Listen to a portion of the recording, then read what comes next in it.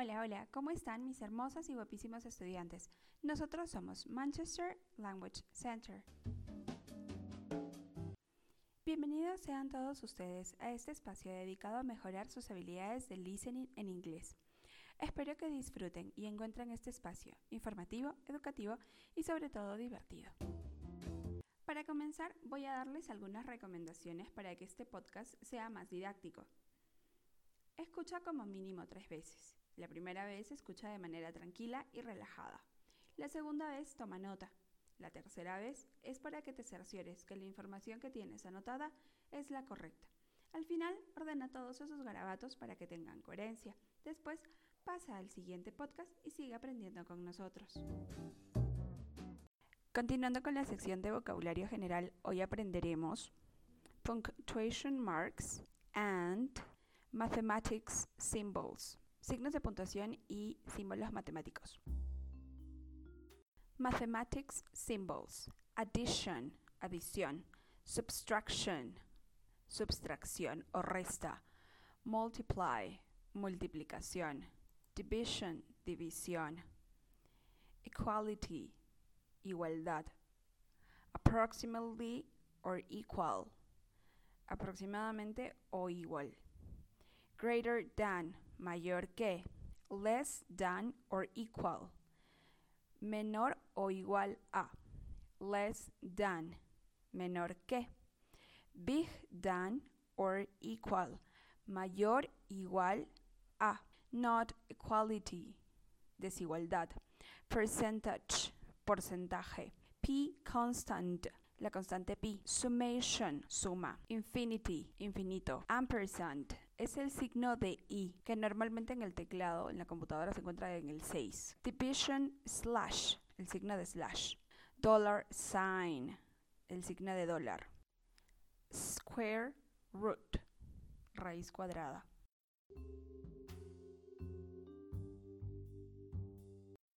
Punctuation marks, signos de puntuación.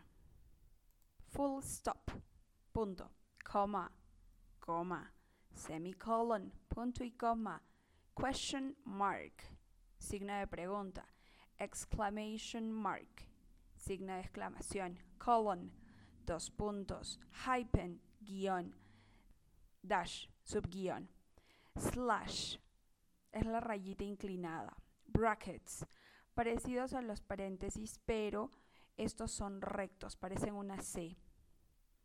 Paréntesis, paréntesis. Braces, son los paréntesis, se parecen a los paréntesis porque son curvitas arriba y abajo, pero tienen con una colita a la mitad. Quotation mark, son las comillas dobles. Single quotation mark, son las comillas pero de uno. Apostrophe, apóstrofe.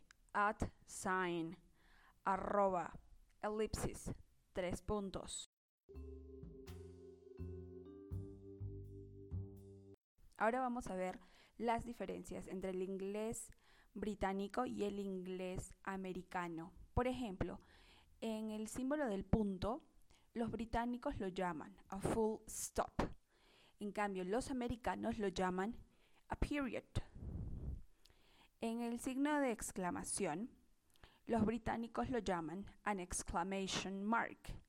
En cambio, los americanos le llaman an exclamation point.